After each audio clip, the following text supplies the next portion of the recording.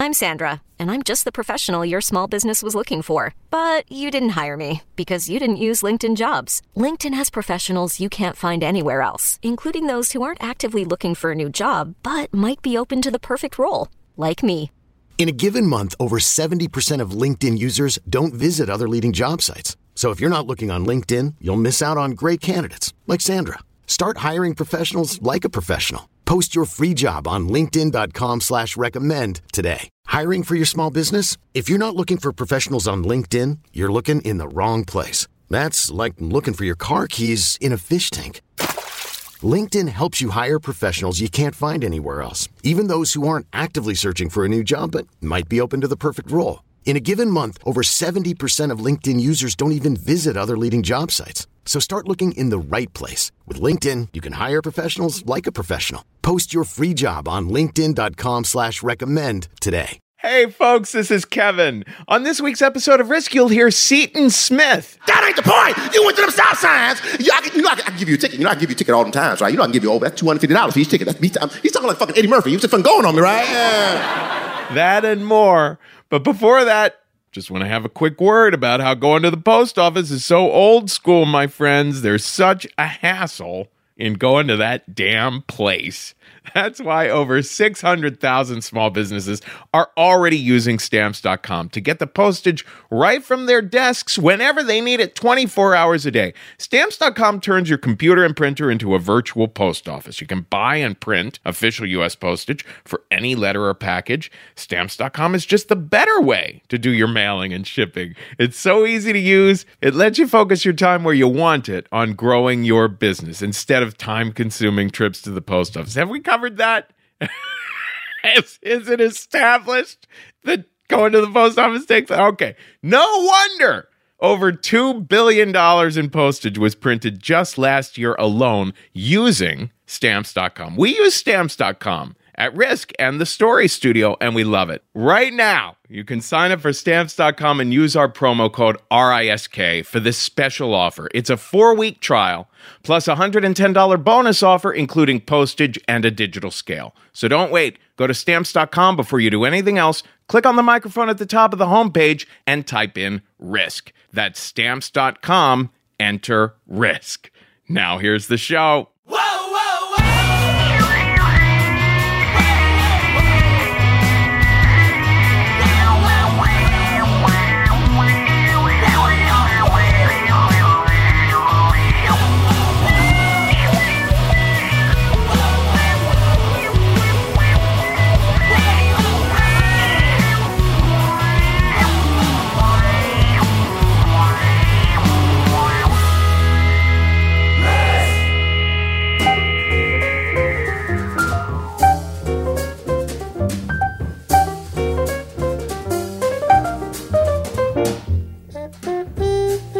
Hello, kids. This is Risk, the show where people tell true stories they never thought they'd dare to share. I'm Kevin Allison, and this is Oscar Peterson.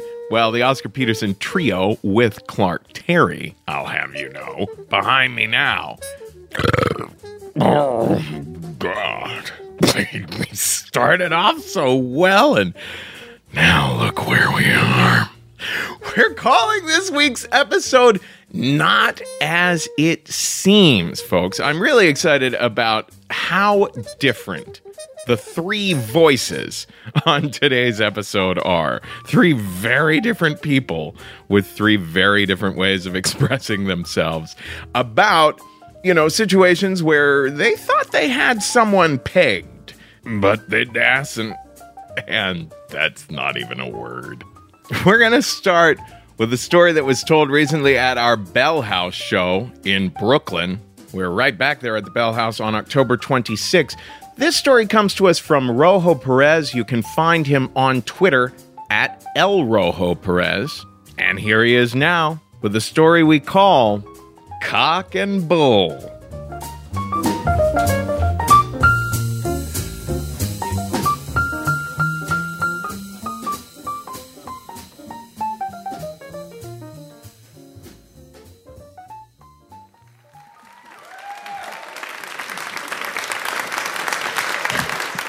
Thank you.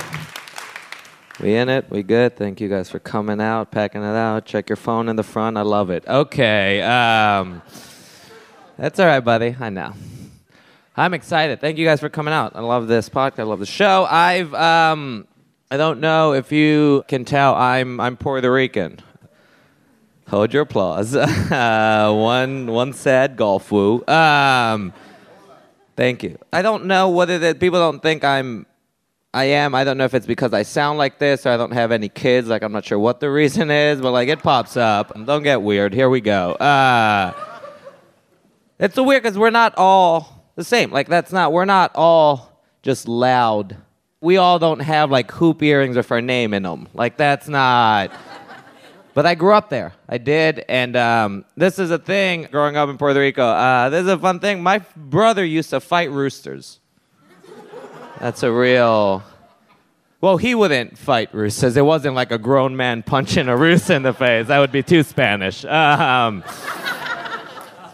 he trained roosters to fight other roosters. That's a thing he did, and he's my bigger brother, and all I ever wanted to do was be just like him. And I begged him to give me one because I wanted to train it just like how he did.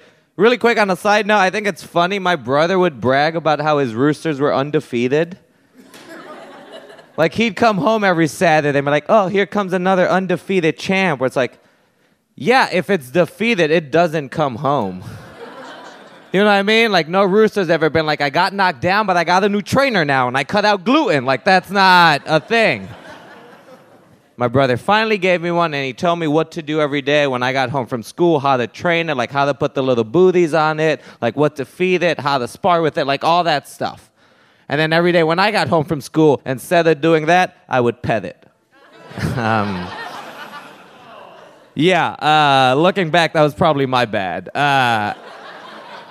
Because the thing is, nobody's ever become champion out of too much love. Like, no fighter loves both his parents. Like, that's not a thing. But the one rule my brother had was you can't name it. You can't name it because you're going to get attached, and that's the thing you can't do. And my brother would call it Whitey. And at 10, I felt very uncomfortable with that. So I was like, man, screw Whitey. Forget that noise. I'm going the opposite. I named it Benny Perez. Not only did I name it, I gave it first and last name. You in this family forever. So every day when I got home from school, Monday through Thursdays, I'd go down and I'd visit Benny, and we'd talk about our days. And I'd be like, Benny, how was your day? And he'd be like, kiki, or like whatever I do. And then I would talk to him about why Esther Garcia paid me no attention in class that day. 20 years later, I still don't get it. I was an adorable 10-year-old with a beer gut. It was the cutest. Sometimes I'd stand like this. It was really...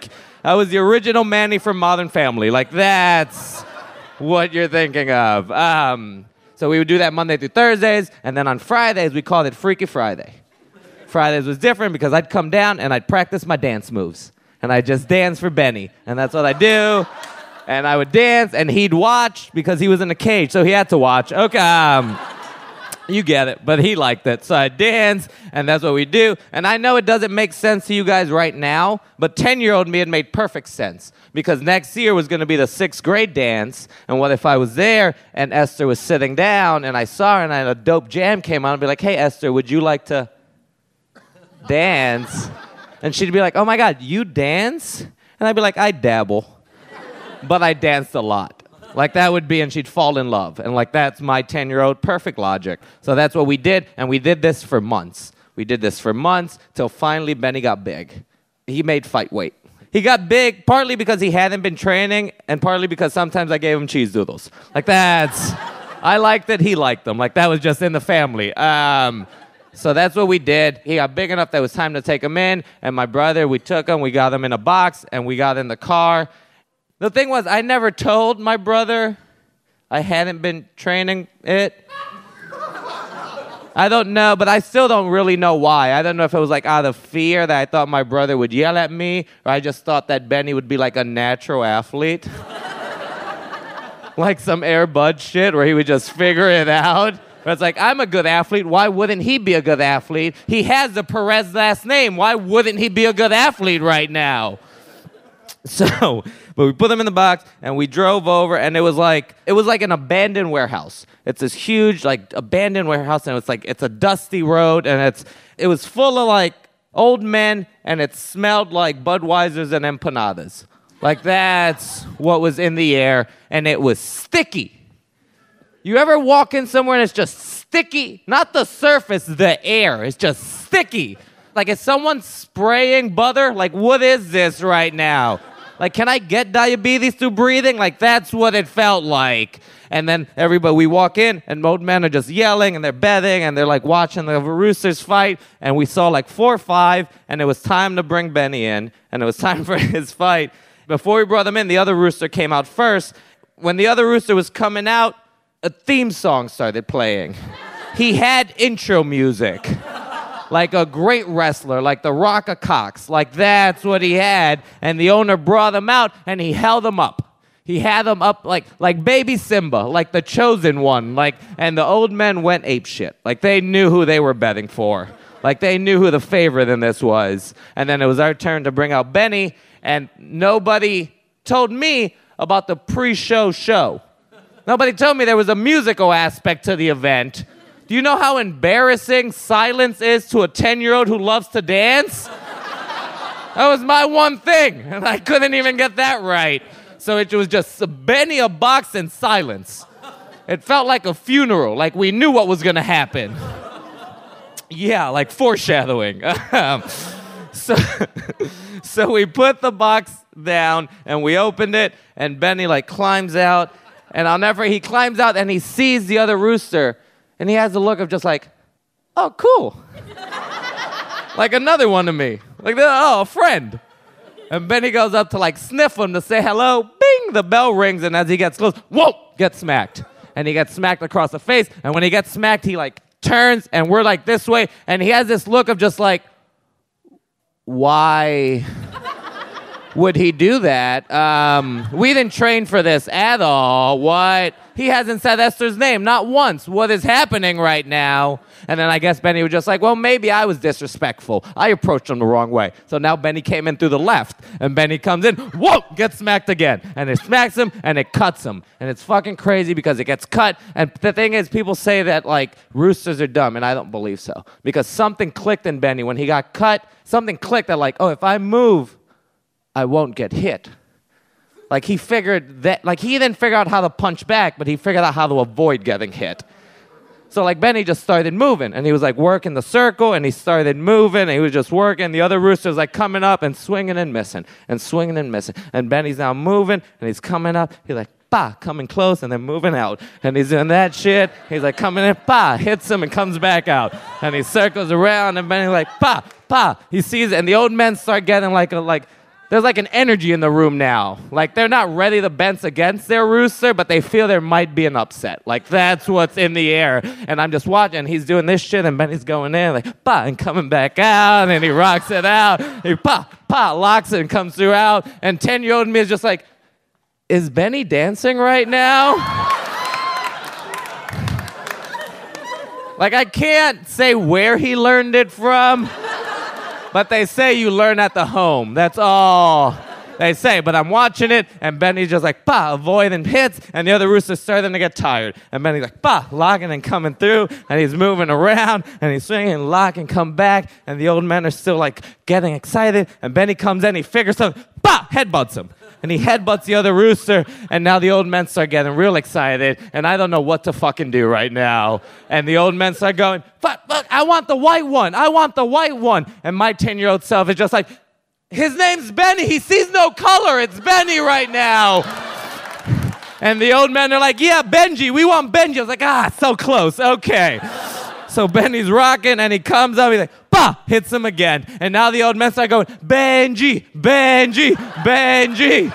And I'm it's one fucking letter. How do you not figure this out right now? Ah! And then Benny comes up, he's rocking, and he's going, and he hits him. Bah! He hits him, and he knocks him back, and now I am losing my 10-year-old fucking mind right now because I am the Rooster Whisperer. Do you get that I figured a way to make this happen? That's insane. And Benny comes up, and he goes around, and bah! He hits him again and he knocks him down and he goes for that like that shit that roosters do, and it's fucking crazy. He goes like, ah! And guys, I'm fucking with you. Benny died.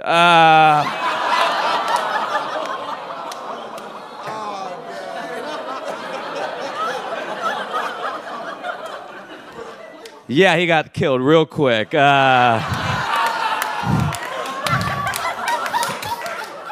He lost so fast, you would have thought he threw the fight. Like that. You would have thought Benny owed people money. Like that.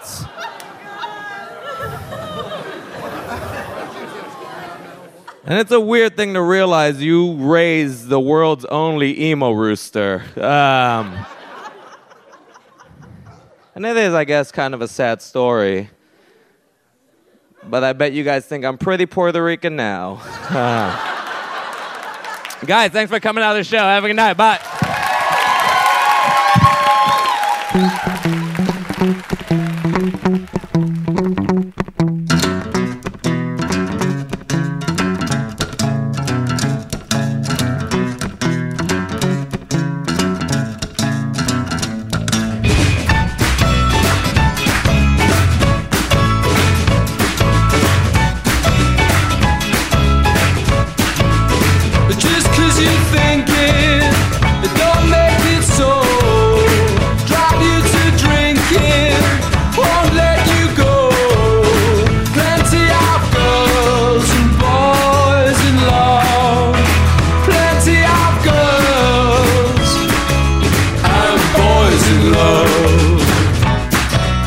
This is Risk. This is the Rumble Strips behind me now, and we just heard from Rojo Perez. Now, listen, we have all done strange things to earn extra cash. I have told stories on Risk about how I was the museum guard that touched all the art, the cater waiter who drank all the booze, and the prostitute who had all the sex but failed to collect the cash.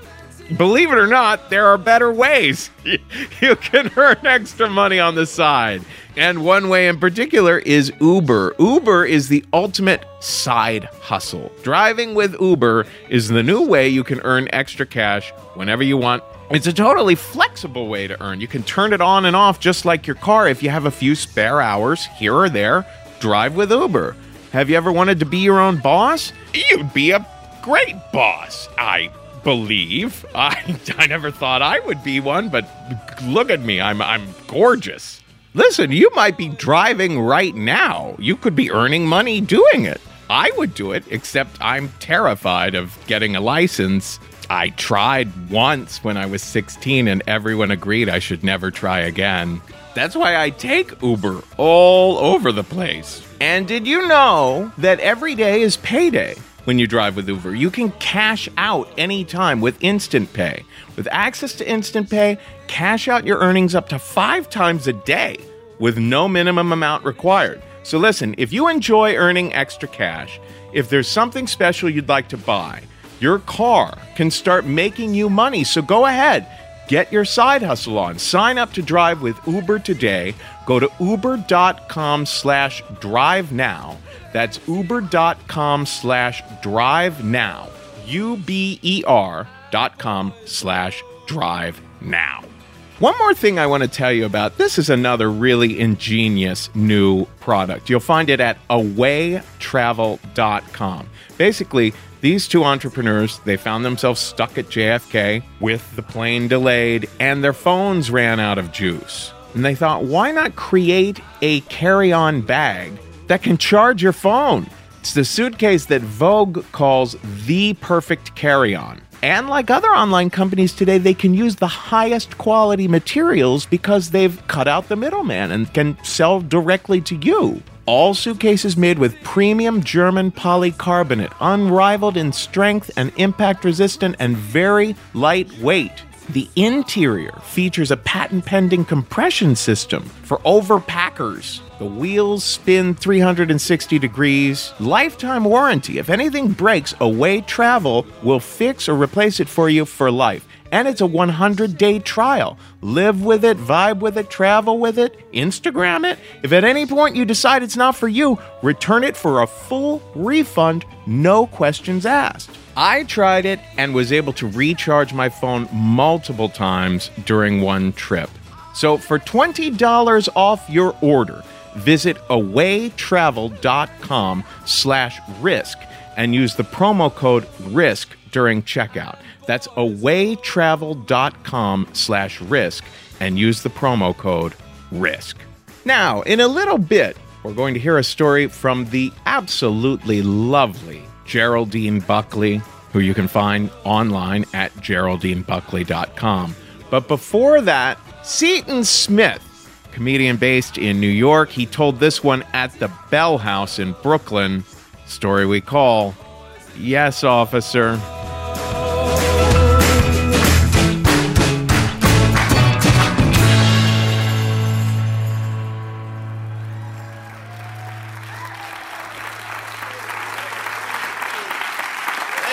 Thank you.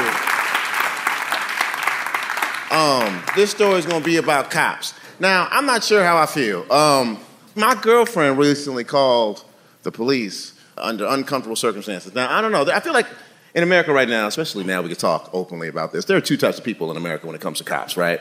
If one of those type of people sees a problem on the street, they'll go to themselves, there's a problem. I need to call the cops. Now, there's a second type of person that they see that same problem, they'll stop and ask themselves, do I want to complicate this with cops? Or I got a little weed in my pocket. My friend has a prior. Man, they'll find that baby.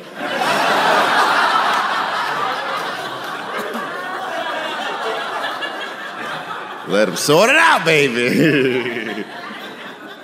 My girlfriend, though, she's the opposite. She calls cops. That's her thing, because she's kind of like a white woman. I guess not kind of like you, man, kind of super white, right? Like, I don't know, you seem kind of purebred, don't be offensive. I'm sorry, white woman seems too harsh. Let's say woman of white.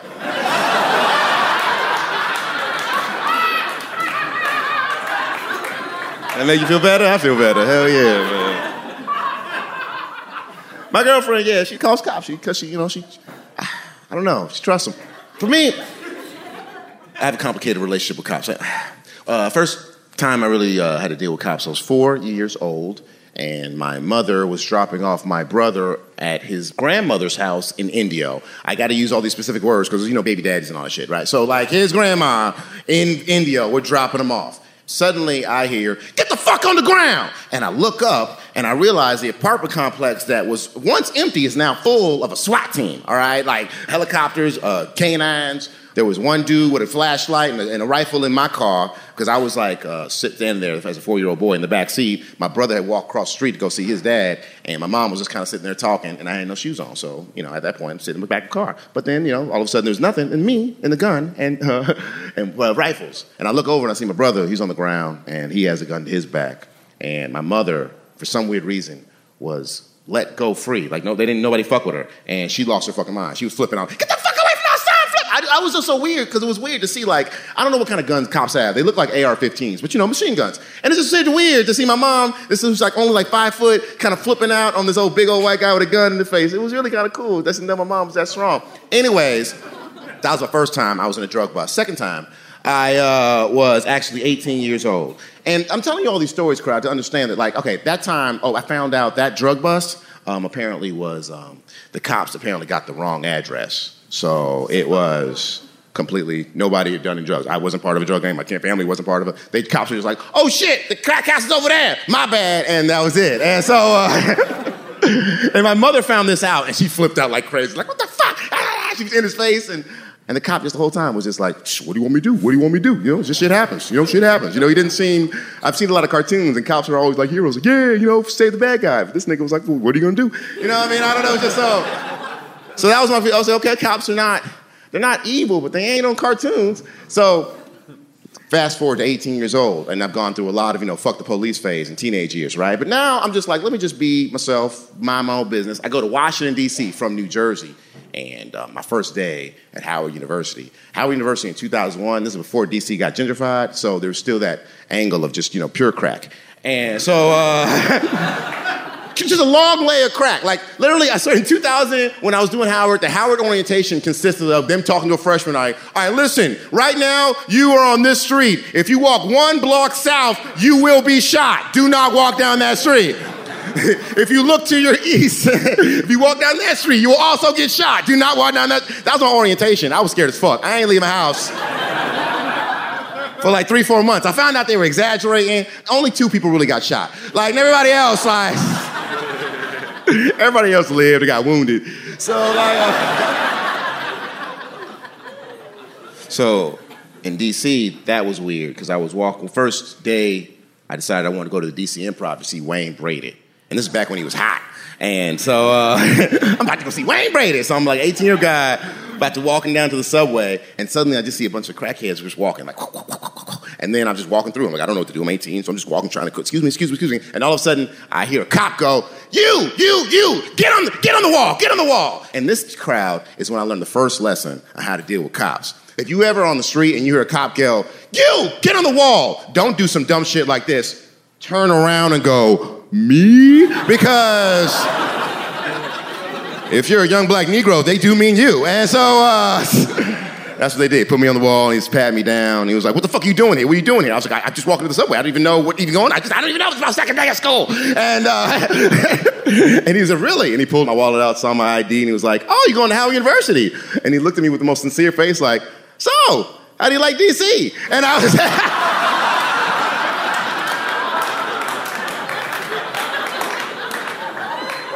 It's good, officer. It's good. I don't know. Again, complicated conversation with cops. I don't know. Are they people? Are they evil? Are they just... I think the first time I really got maybe in trouble with cops, like I might have gotten some shit. It was really small. I was in Rendell Mills, Maryland. It was like a night show. I was trying to do comedy, and it was a night show, and Rendell Mills, Maryland has this mall that's just huge. It's really one of those big ones that, you kind of go there for all day long because you have nothing else going for you. Like one of those malls, factory outlets, right? So it was an empty parking lot though, right? And I'm just driving through, but it was one of those big parking lots that had stop signs, right? And so I'm like, there's nobody around. Fuck them stop signs. So I'm just driving through. I'm not even thinking about the stop signs. There's nobody here. Who am I stopping for? Ghost? No. So I'm driving. That's what I'm going through my head, right? And then suddenly I hear whoop, whoop. And I'm looking up like, what the fuck? A cop, right?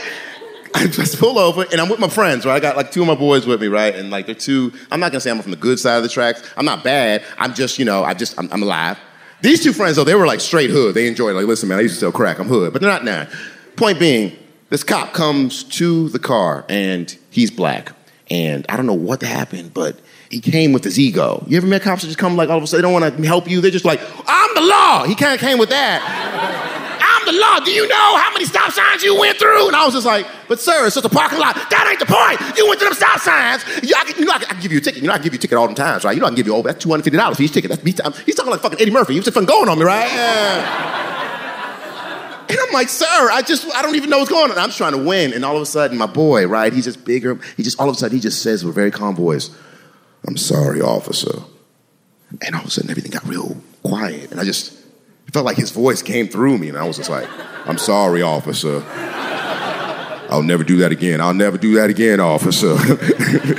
And the cop was almost weirded out, like, oh, okay, well, don't do it again. He walked away, and I was like, and I looked at my friend like, what the fuck have you been through, nigga? You know what I mean? Because, like, but you got to conjure up them dark feelings, like, I ain't going back to jail. You better handle this. Like, what? That's what I felt. So, I'm sorry, I'm saying all this. So, again, complicated conversation with cops. So let me just fast forward to a couple weeks ago, my white girlfriend, in Williamsburg, Brooklyn, in this white gentrified apartment building. We had a neighbor who, I like my apartment. I'm proud of it. I'm 34. I've worked hard for my apartment. Our next door neighbor is a 23-year-old little white girl who just fucking got it. And Listen, I understand we all have different economic situations, but fuck her. And this bitch got the backyard. How she gonna get a backyard? She's 23 years old. She ain't done shit with her life. Anyway, so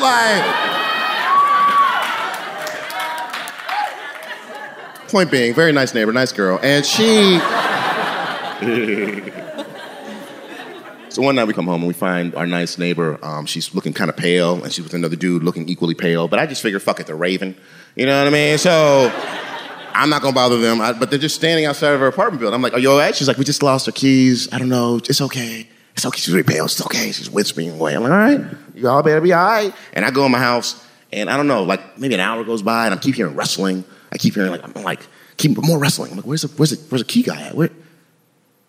Are they fucking? What are they doing? Like, it just sounded like real weird. And I look out there, and she's just kind of walking around randomly, and I don't see the guy. And then maybe 30 minutes go by, and all of a sudden, she's just kind of hitting doors. And all of a sudden, 30 minutes go by, and she's making noises.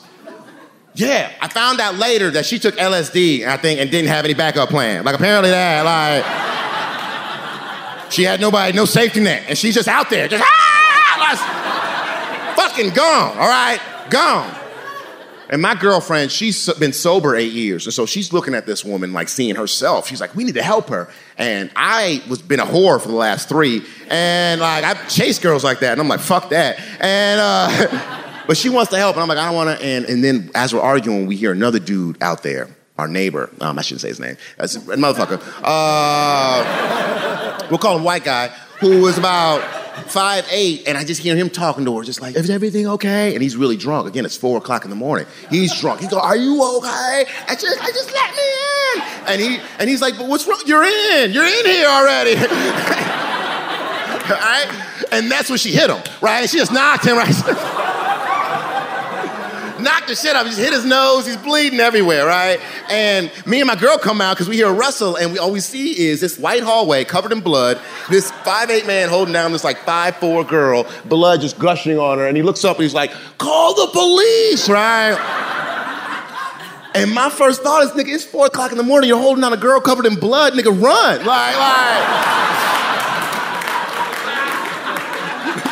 You gotta go. This is not gonna be cleared up. They're gonna shoot you. Have you seen videos, nigga? Like, this is so.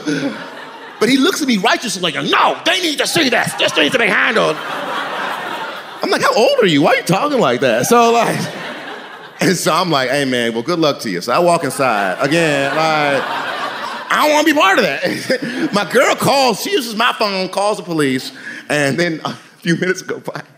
Because I'm not out there. I'm like, nah. And and all of a sudden I hear, hello? Excuse me? Yeah. And my girl's like, go fucking talk to him. I'm like, all right. What's up, man? He's like, well, cops at the door. Can you let him in? And again, no, like, the door, there was a window, so the cop actually looked in, saw what was going on, but still, I'm like, I've been around cops. These motherfuckers fucking and then later talk about it. So I was like, I don't want to open the door. And he's like, no, open the door. So I'm really nervous. I step over them, and I open the door, and this fucking blew my fucking mind, because as he's holding this woman down, covered in blood, he looks up at the cop and goes, you want me to let her up? And the cop looks around and goes, nah, let me figure out what's going on first. For real? Like that.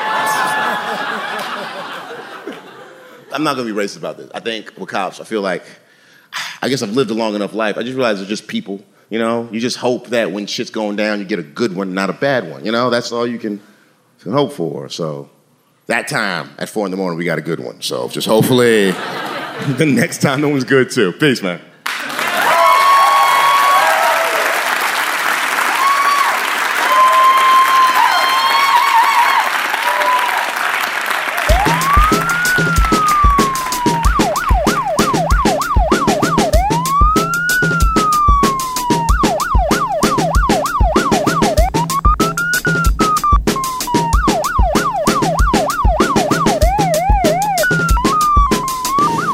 Sorry, officer.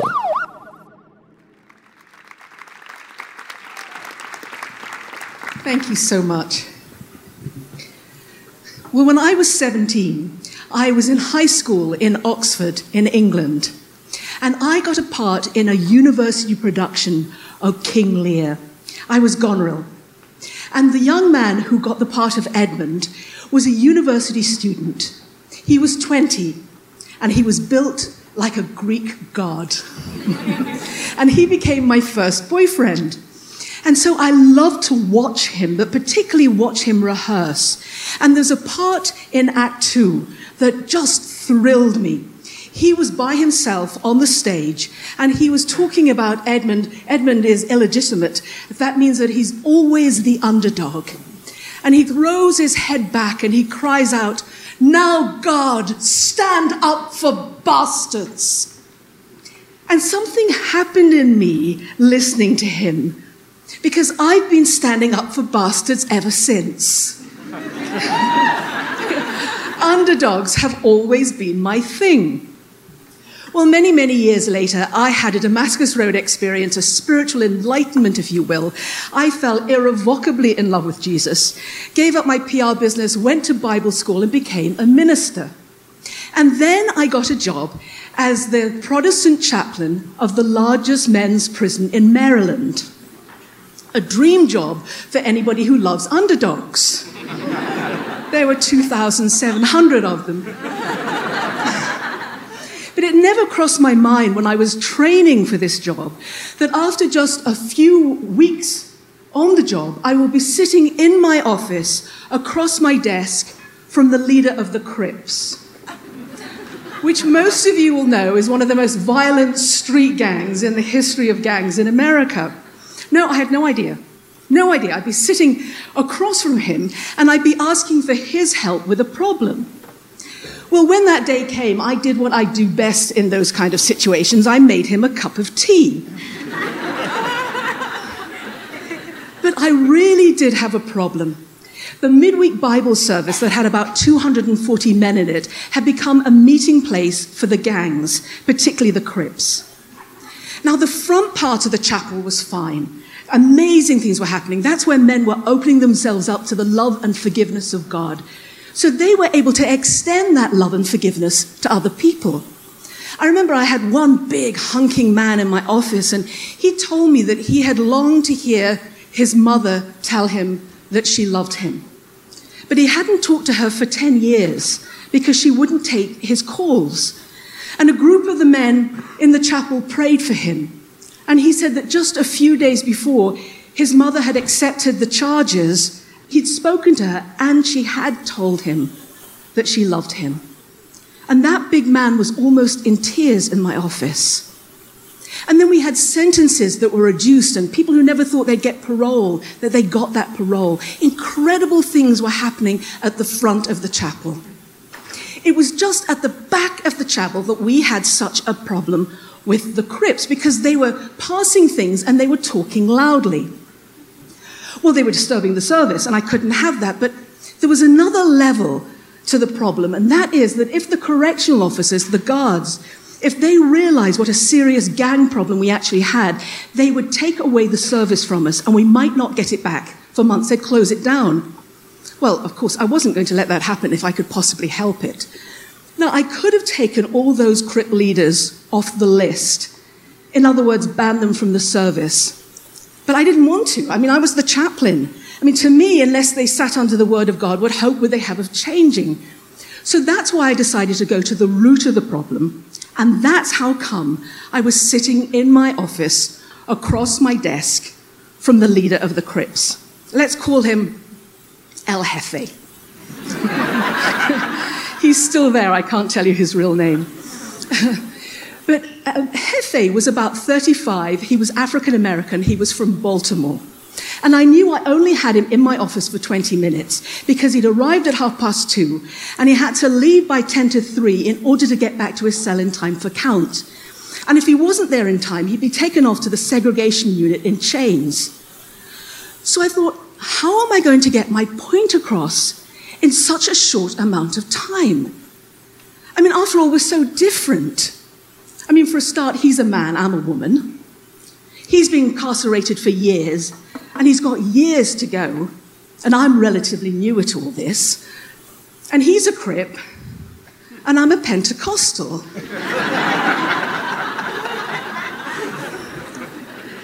And then I had an idea. I said, I've got a really soft spot for gangs. Well, at the time, he was slumped back in his chair. He was gently tapping the side of my desk. And he was looking at me through half-closed eyes, and he didn't change a thing about what he was doing. So I knew he hasn't bought it. He hasn't bought it. So I said, Jefe, let me tell you a story. When I was 21, I went on a bus trip from North Finchley Tube Station in London to Delhi, India. It was called Budget Bus. It was bright pink. It was decrepit. It was held together with duct tape. But it was cheap. Now, I went for 2 reasons. First of all, I really wanted something on my resume that would set me apart from my fellow graduates the following year. And secondly, I really wanted to irritate my mother. Well, we were going to be traveling together for 6 weeks. So I was really interested in seeing who my fellow traveling companions were going to be, because we'd be sleeping in tents by the side of the road, we'd be eating together. And so I was really perturbed when I first got on the bus, and my initial impression was of a strong smell of unwashed bodies. Well, I looked to see where it was coming from, and it was this small group of men. They were very thin. They had hollow eyes, and they had track marks going up and down their arms. Well, these were drug addicts. And at the end of the bus, I talked to someone who'd been on the bus, and they told me that one of those guys was going to die on a beach in Sri Lanka. And then there was another guy that I noticed the moment I got on that bus. He was a small, weaselly little man. He sat right at the back. I knew straight away from his accent that he was Australian. And I found out later that his name was Wayne. Well, from the moment I got on that bus, he kept up this loud, continuous monologue of the filthiest language I had ever heard before or since. And then he was a real charmer. He would hang out the window and he'd spew abuse at women as we were passing by. He would call them by very intimate female anatomical names. He'd also tell them exactly what he'd like to do to them. You all get my drift. And he did this all the way through Europe. He did it into Turkey. I think he stopped when we got to Iran, thank goodness. But he was horrendous. That was Wayne.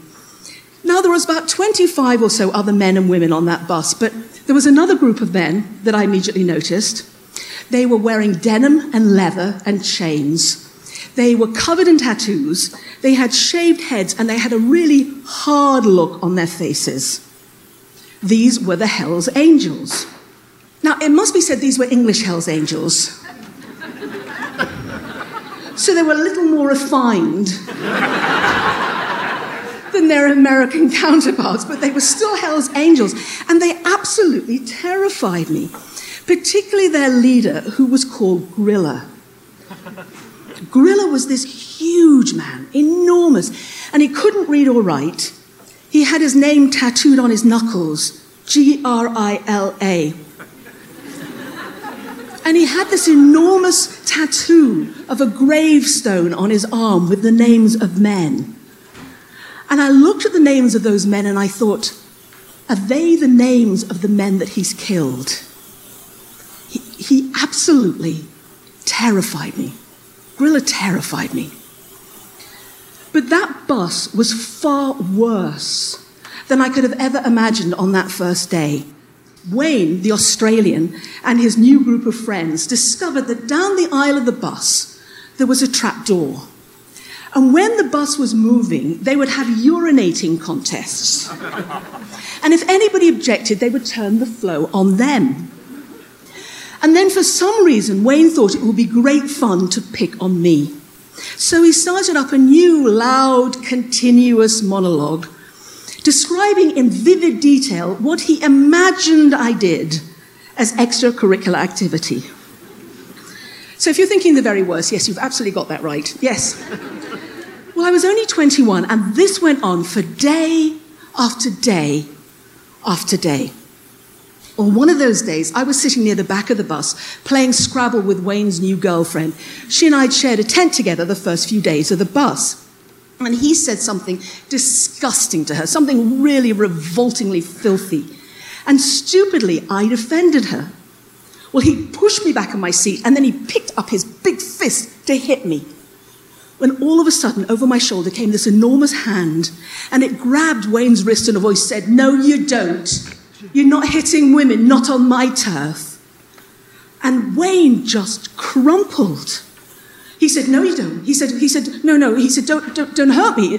Don't hurt me. Well, that night, I was by myself on the bus. All the rest were setting the campsite up. And Grilla came to find me. And he was shuffling his feet a bit, and he had his cap in his hand, and he was twisting it, and he kept his eyes on the ground. And he said, "Geraldine, I'm really sorry I didn't do more to help you on that bus today," he said, "but if we men start hitting each other, someone's going to get killed." Well, several things happened because of that. First of all, Wayne kept really quiet at the back of the bus. We hardly had a peep out of him for the rest of the trip. It was wonderful. And then that was the first time that I realized that although it's best for men and women to work together, sometimes you need a man to stand up and do what's right. And when that happens, it's like a key turns in a lock and evil turns to good. And then the other thing that happened was that Grilla and his group of Hell's Angels friends, they took me under their wing, and I became the little sister of the gang. All really innocent. So that meant I got to hang with them. I got to see what they were really like. I got to spend time with them. And there was one time, I'll never forget this, we had to go through a lot of border stops because of the trip. And so you had to fill out a huge amount of paperwork. Well, if you remember, I told you that Grilla didn't read or write. And so his friend John would go along with him. And he'd always say, "Well, I've got extra ones and I've got the pen. I might as well just fill it out for you." And he'd fill out all the forms. And I noticed you would have never known that Grilla was illiterate if you didn't know. It was an incredible honoring towards him. And I discovered in many ways that they really did care for each other. They were family. And so there was one day I asked Grilla about that tattoo in his arm, the one of the gravestone with the R.I.P. and the names of men. He said, "Oh, Geraldine," he said, "they're my fallen comrades. They're my dead friends. If we don't look out for each other, who will?" Well, at that moment, Hefe, back in my office, shifted a bit in his chair, and was a shadow came across the glass in the door of my office, and it was the correctional officer. And he opened the door and he said, "Chaplain," he said, "you've got 3 more minutes with this man, and then he's got to get back to his cell in time for count." And I said, "Thank you, officer." I thought, how am I going to get my point across, my last point, in such a short amount of time? Tick, tick, tick. I don't know if that was my heart or the clock. And then I had another idea. I said, "Hefe," I said, "you and your fellow gang members, you've been teaching me such a lot since I've been here about gangs, about street corners, about turf. Now, tell me if this is right or not. But from what I understand, you'd never let another gang come in and take your street corner. Is that right?"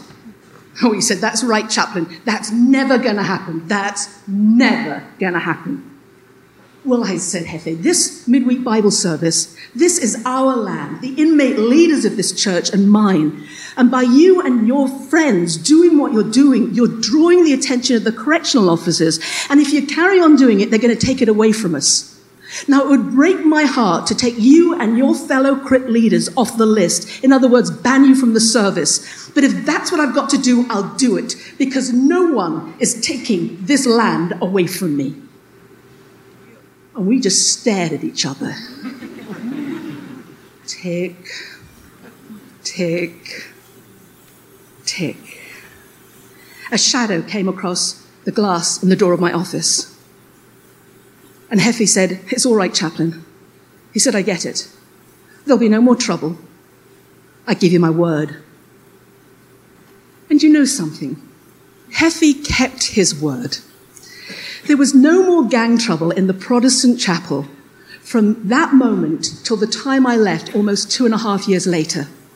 No more trouble on my turf. Thank you.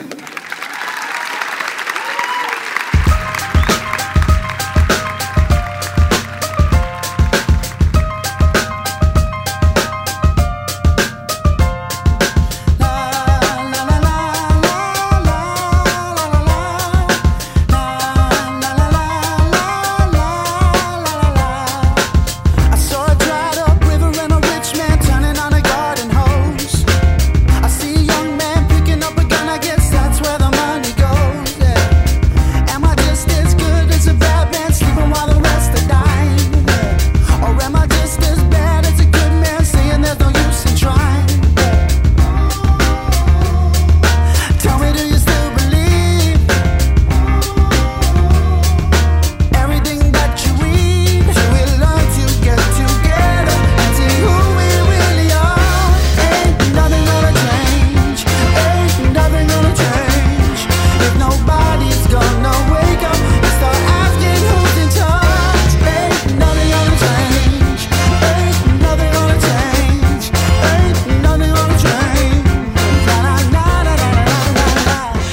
is all for this week, folks. This is Daniel Merriweather behind me now, and we just heard from Geraldine Buckley. You can find more of her stories at GeraldineBuckley.com. She's got 3 whole CDs of stories, including a lot more about the work that she has done with prisoners in prisons. Always a fascinating subject. And don't forget to get your side hustle on. Sign up to Drive with Uber and earn extra cash whenever you want. It's totally flexible. You're your own boss. You can cash out up to 5 times a day. No minimum amount required. Sign up today at uber.com/drive now. That's uber.com/drive now.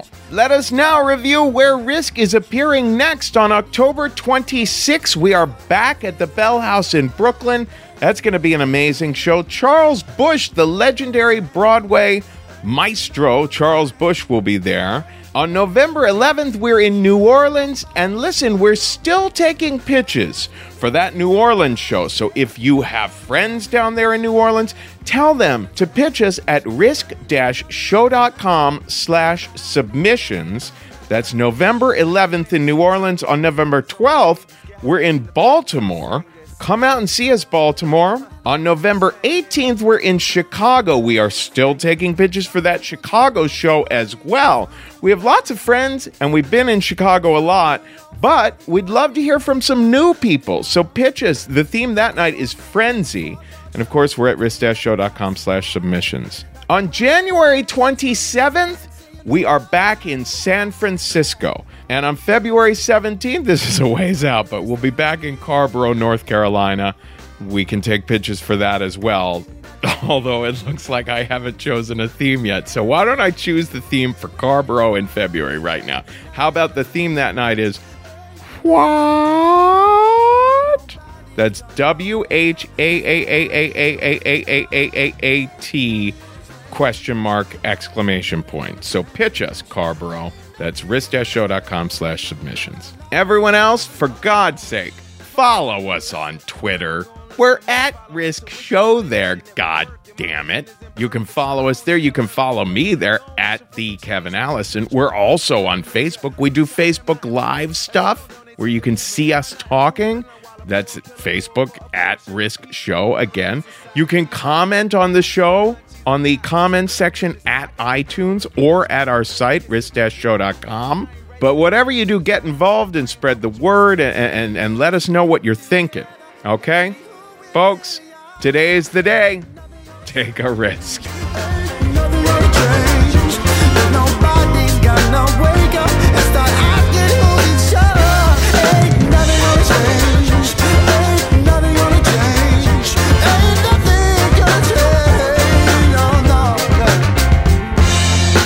Shit changing, but diapers on babies get higher than the background singer singing.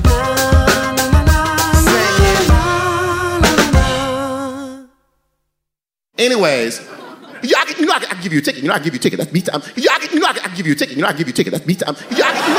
I give you a ticket. That's me time. I can give you a ticket. I give you a ticket. That's me time. I can give you a ticket. I give you a ticket. That's me time. I can give you a ticket. I give you a ticket. That's me time.